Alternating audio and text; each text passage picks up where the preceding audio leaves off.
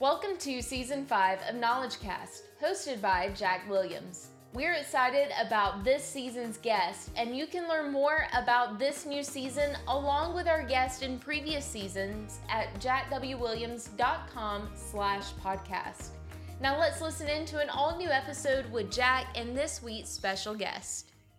Well, welcome to our 5th season of KnowledgeCast. Glad that you joined us today, and if you're a first-time listener, welcome. If you're one of our regulars, thanks for coming back. Well, today we're going to go a little bit deeper in our introduction of our guest, and as we get in today's session, you'll understand why. Today, I've got the honor of introducing you to an extraordinary individual, Ignacio Montoya. Ignacio's life story is just a real testament to the indomitable human spirit and the power of resilience. He was born in Cuba and of Portuguese and Spanish descent. Ignacio has achieved feats that literally defy the odds and will inspire us all. He's a fighter pilot, a biomedical engineer, a pathokinesiology researcher, a future neuroscientist, and recently space accessibility ambassador. Ignacio's accomplishments are as diverse as they are awe-inspiring, and he doesn't seem to be stopping or slowing down anytime soon. And listen to this, not even in the face of complete paralysis or death. Ignacio's journey took an unexpected turn when a devastating motorcycle accident 10 years ago left him completely paralyzed with only one functioning limb, his left arm. Pronounced dead at the scene for 15 minutes, he defied the odds and woke up from a 3-month coma on February 28, 2013, and announcing his return to life through a simple Facebook post, "I am alive." And alive he is, as we're about to see. Well, after his accident, Ignacio has earned 2 master's degrees, one in kinesiology to delve into the science of human movement and another in biomedical engineering, kind of bridging the gap between engineering and medicine. His thirst for challenges has led him to take on other physical activities after his accident.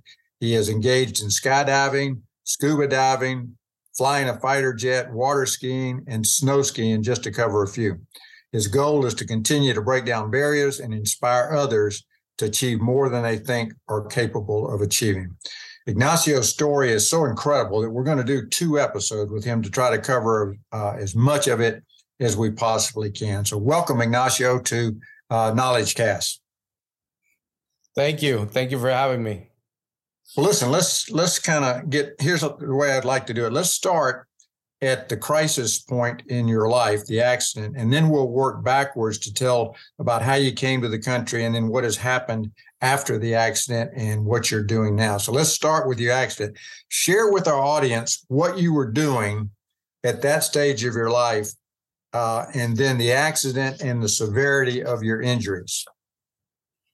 Absolutely. Well, December 4th, 2012.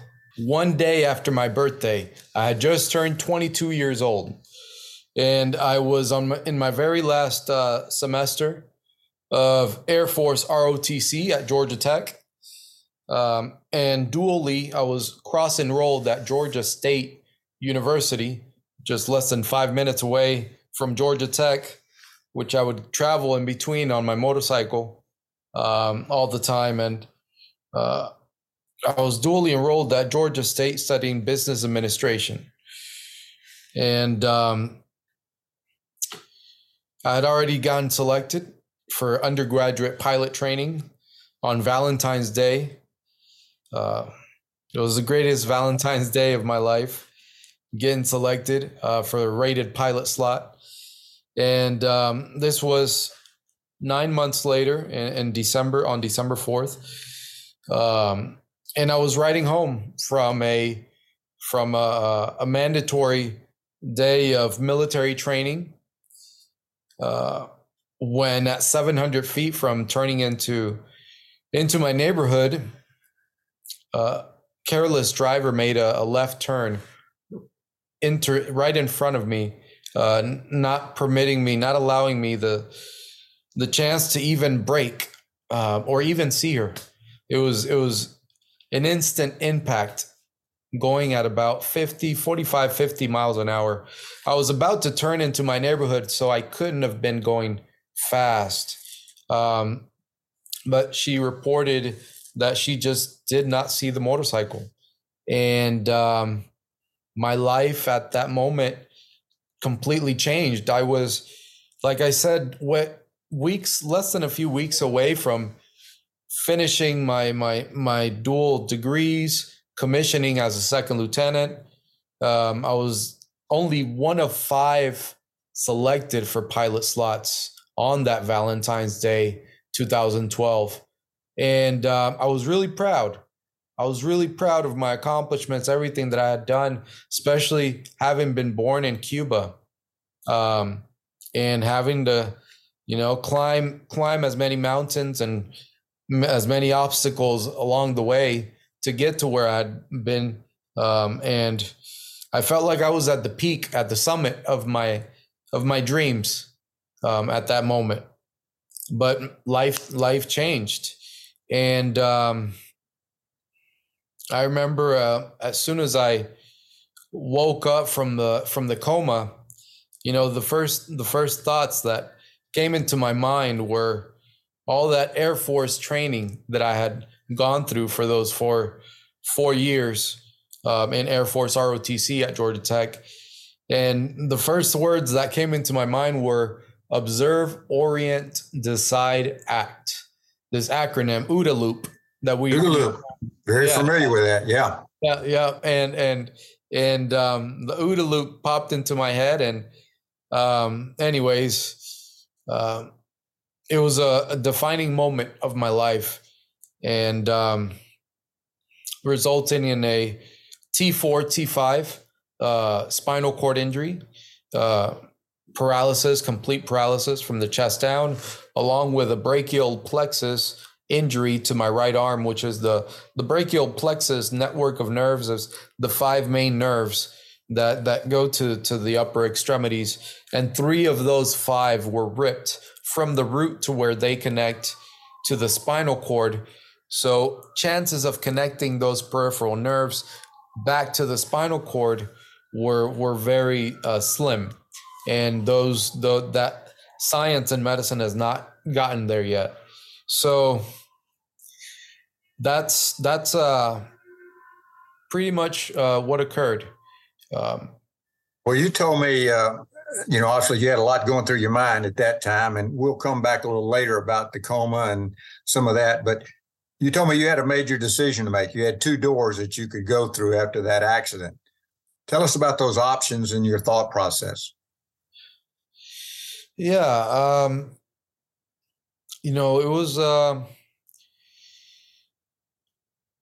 It was incredibly difficult. I woke up from the 3-month coma on February 28th, 2013 at Shepherd Center in Atlanta. The accident had happened in Gwinnett County in the suburbs of Atlanta, where I was staying with my sister. And she had bought a house recently, and I was living there while I was going to the universities. And I woke up at Shepherd Center. What I'd heard was one of the top 10 rehabilitation hospitals in the U.S. and in the world for spinal cord injuries. And I woke up and I felt positive about where I was, the words of optimism and encouragement I would hear from my family members. There was not a night where a family member of mine, spend the night in the hospital, and I was the only one in the whole floor. They would tell me that had family staying over in the room and sleeping there and helping them. And I woke up to find out that I had been medically discharged from continuing my commission as a second lieutenant and continuing my dreams of being a fighter pilot and going on to undergraduate pilot training. My first assignment had already been selected. I already had a top secret clearance. I already had, I was going to Shepherd Air Force Base, Texas, to do the NATO NGIP fighter pilot training program and be a part of that. And I learned about the severity of the injury, that I had less than a 1% chance of ever walking again. The doctor, Dr. Bowman, great physician at Shepherd, he explained the spinal cord injury to me, that the spinal cord was like a banana. And he used that analogy in the fact that, imagine that you have a banana and the banana is completely crushed in the middle, squeezed. We don't necessarily understand in medicine, science, in this day and age, how to make that banana regrow. And he said, now imagine that's your nerves, your nervous system, your spinal cord. And at that moment, I understood that there was this was an uphill to climb, a challenge to face, and like I said, I relied on that officer training, the OODA loop, the mentality of having lost my mother at 4 years old in Cuba. I was born into this world of communism, of a dictatorship, where life was a bit difficult. People would break into our house, and there was just real poverty. Cuba had separated from the Soviet Union. The fall of the Soviet Union was around that time, 1990. So I was born into this chaotic environment. And adding on top of that, at 4 years old, my mother is diagnosed with leukemia out of nowhere from a foot injury that she got. She was cleaning the house or sweeping or something. Something fell on her foot, and that small cut would not heal. So they told her she was diagnosed with leukemia, and less than 9 months later, the most healthiest, happiest woman ever, just gone. And that's what I was facing at 4 years old, with my father, who had been forced, like every man in Cuba, to be in the Cuban military and stand up for something that he didn't believe in, his father didn't believe in, none of my family did, because they saw the oppression that came with the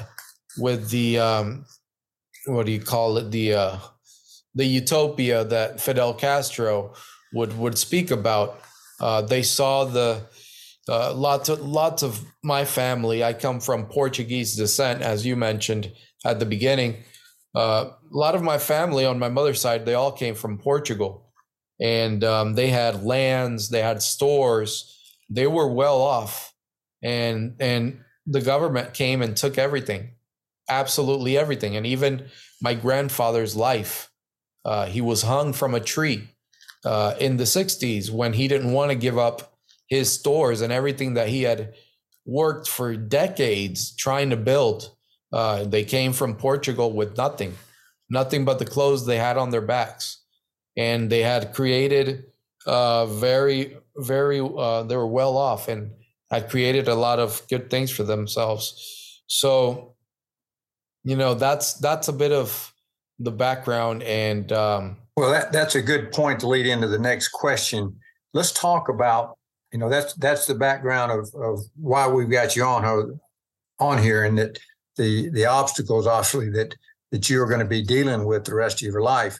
But let's go back now. You were talking about the situation in Cuba, and you and your dad have an opportunity to come to the United States. Tell us how all that happened. Yeah, that was in 1996 that my dad had, just before my mother passed away, he put in this application to, it was a lottery for a lottery in order to be able to come to the U.S. We wanted to seek additional medical treatment for my mother. And we were part of the 1% that were selected in that lottery to win the visas. But unfortunately, once all the bureaucracy and all of the paperwork was done, by that time, my mother had already passed away. So it was just my father and I. And I'll never forget that flight over from Cuba, because that was a very defining moment of my life as well. I'd always hear that my mother had passed away. They didn't take me to the funeral. They didn't take me to to even the cemetery. They just felt that I was too young, too little, and they didn't want to take me there. And I'd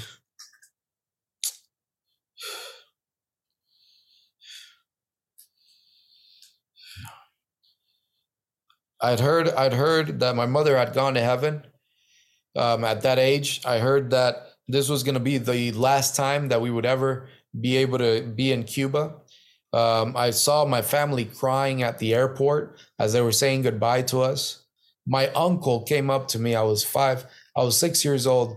My uncle grabbed me by the arms and he said, "One day we're going to see each other again." And on top of this, I'd always heard people speaking about the story of a fighter pilot, Major Orestes Lorenzo, a man that had balls of steel, that had escaped Cuba in a MiG-23 and had gone back in a Cessna 13 months later, landed in a highway, turned around in less than 60 seconds and picked up his wife and 2 kids and escaped Cuba and communism. And it was an incredible, heroic story of courage, of love, of doing anything for your family. And that really resonated with me as a little kid. And I always thought, well, the only way that I'm going to be able to go back to Cuba and see my grandma, see my sister, which my mother had just passed away. So they were my only female supports growing up, my sister, my grandmother. And I loved them dearly. And I thought to myself, well, the only way that I'm going to be able to see them again is by becoming a fighter pilot and doing just what Orestes Lorenzo did to rescue his wife and 2 kids off the side of a highway, flying less than 10 feet above the water to not be detected by any radars, and in a little Cessna airplane. And that's what motivated me to become a fighter pilot. But it's funny because as a little kid, being 5 years old, my mother passes away. My dad gets 2 jobs in Cuba. He's working as a electrician during the day, and in the evenings, he was working at a bar, at a social club for workers of the government there in the city. And he would take me with him to work. And I would always, since it was a social club and he was the bartender, there was music and people would get up and dance. And at 5 years old, I that's what I would see almost every evening. And I began to dance and to sing music. And music was really something that I really held really dear to my heart and to who I am. When I was in high school, I did a whole year of music engineering at a high school nearby as part of an elective. And I even was on TV. I made it on a talent show that was broadcasted on TV when I was 17 years old. And I was going into nightclubs and doing improvisations, and I would do rap battles in Spanish. And my dad would tell me, as long as you get straight A's in school, I'll let you do this and that. And anyways, but once I graduated high school, that was another defining moment where I had already appeared on TV. I knew how to do the music engineering.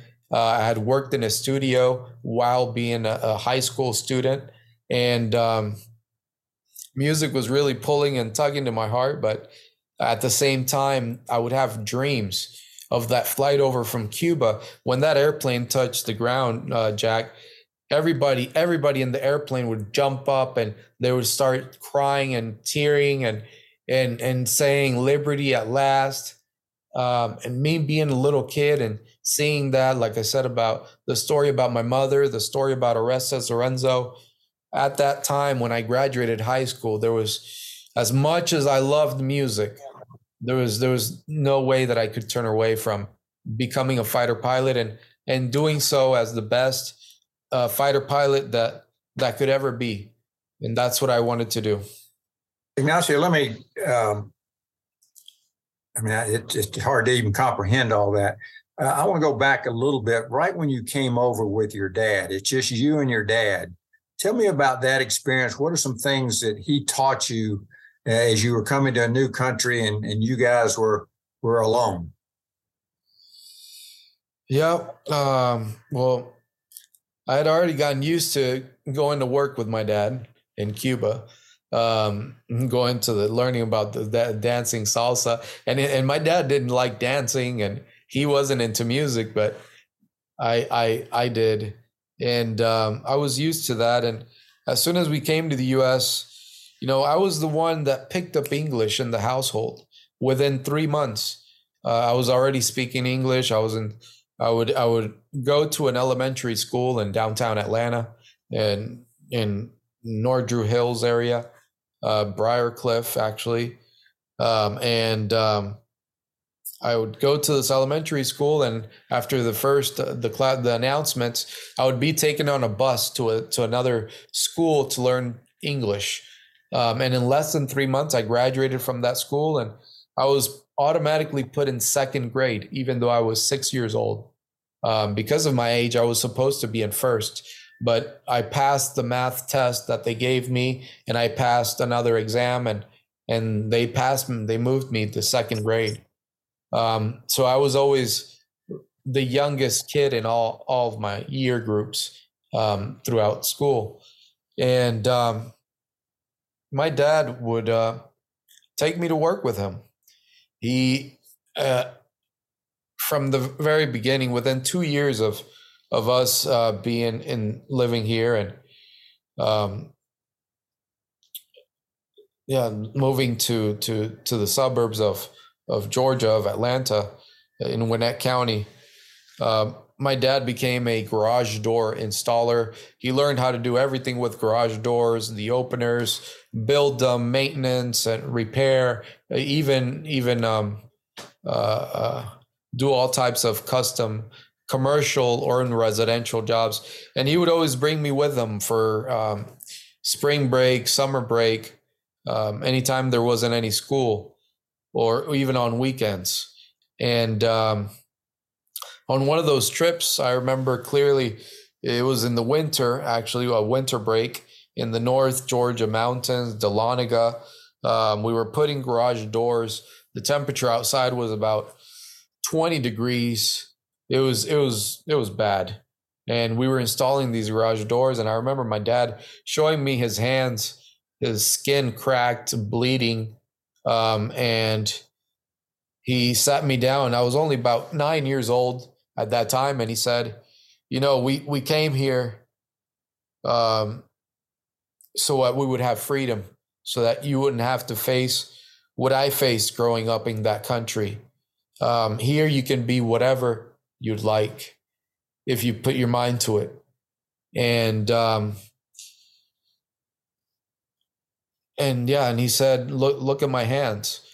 These don't have to be your hands.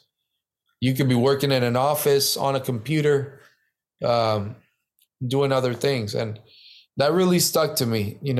My mother had passed away. My dad was such an important figure in my life. He's the one that taught me math and a few things. Actually, before before our visa interview in Cuba, my dad somehow he thought that they would ask me math questions, and if I would have to pass a certain test as a 6-year-old in order to be able to come to the U.S. So my dad would teach me math and teach me all these things, which is the reason why I was able to pass a grade when I got to the U.S. But yeah, my dad taught me those values. And then afterwards, 3 years later, his brother came from Cuba as well. My uncle, who's my best friend, person that I get so well with, who stayed in Miami, Raphael is his name. And my dad told me, he said, if you get straight A's, if at the end of every school year you finish with straight A's, every semester you get straight A's, you will be able to go every summer you want to Miami. Spend the whole summer break in Miami with my brother, and I might even give you $200, and that was enough motivation for me to like That's all you needed. That's all you needed, that's right? all I needed to kick butt and take names. Well, that's a pretty good description of what happened the rest of your life. You know, I think this is a good break point for us. So we want to just kind of set the stage today with your background, give an idea of the severity of your injury. And next month, we're going to describe in detail what you had to go through from a rehabilitation standpoint, how you conquered walking and flying again, and the incredible work that you're doing to help not only yourself, but others with who suffer spinal cord injuries. So we're excited to pick this back up next session with you, Ignacio, and thanks so much for being with us today. Thank you.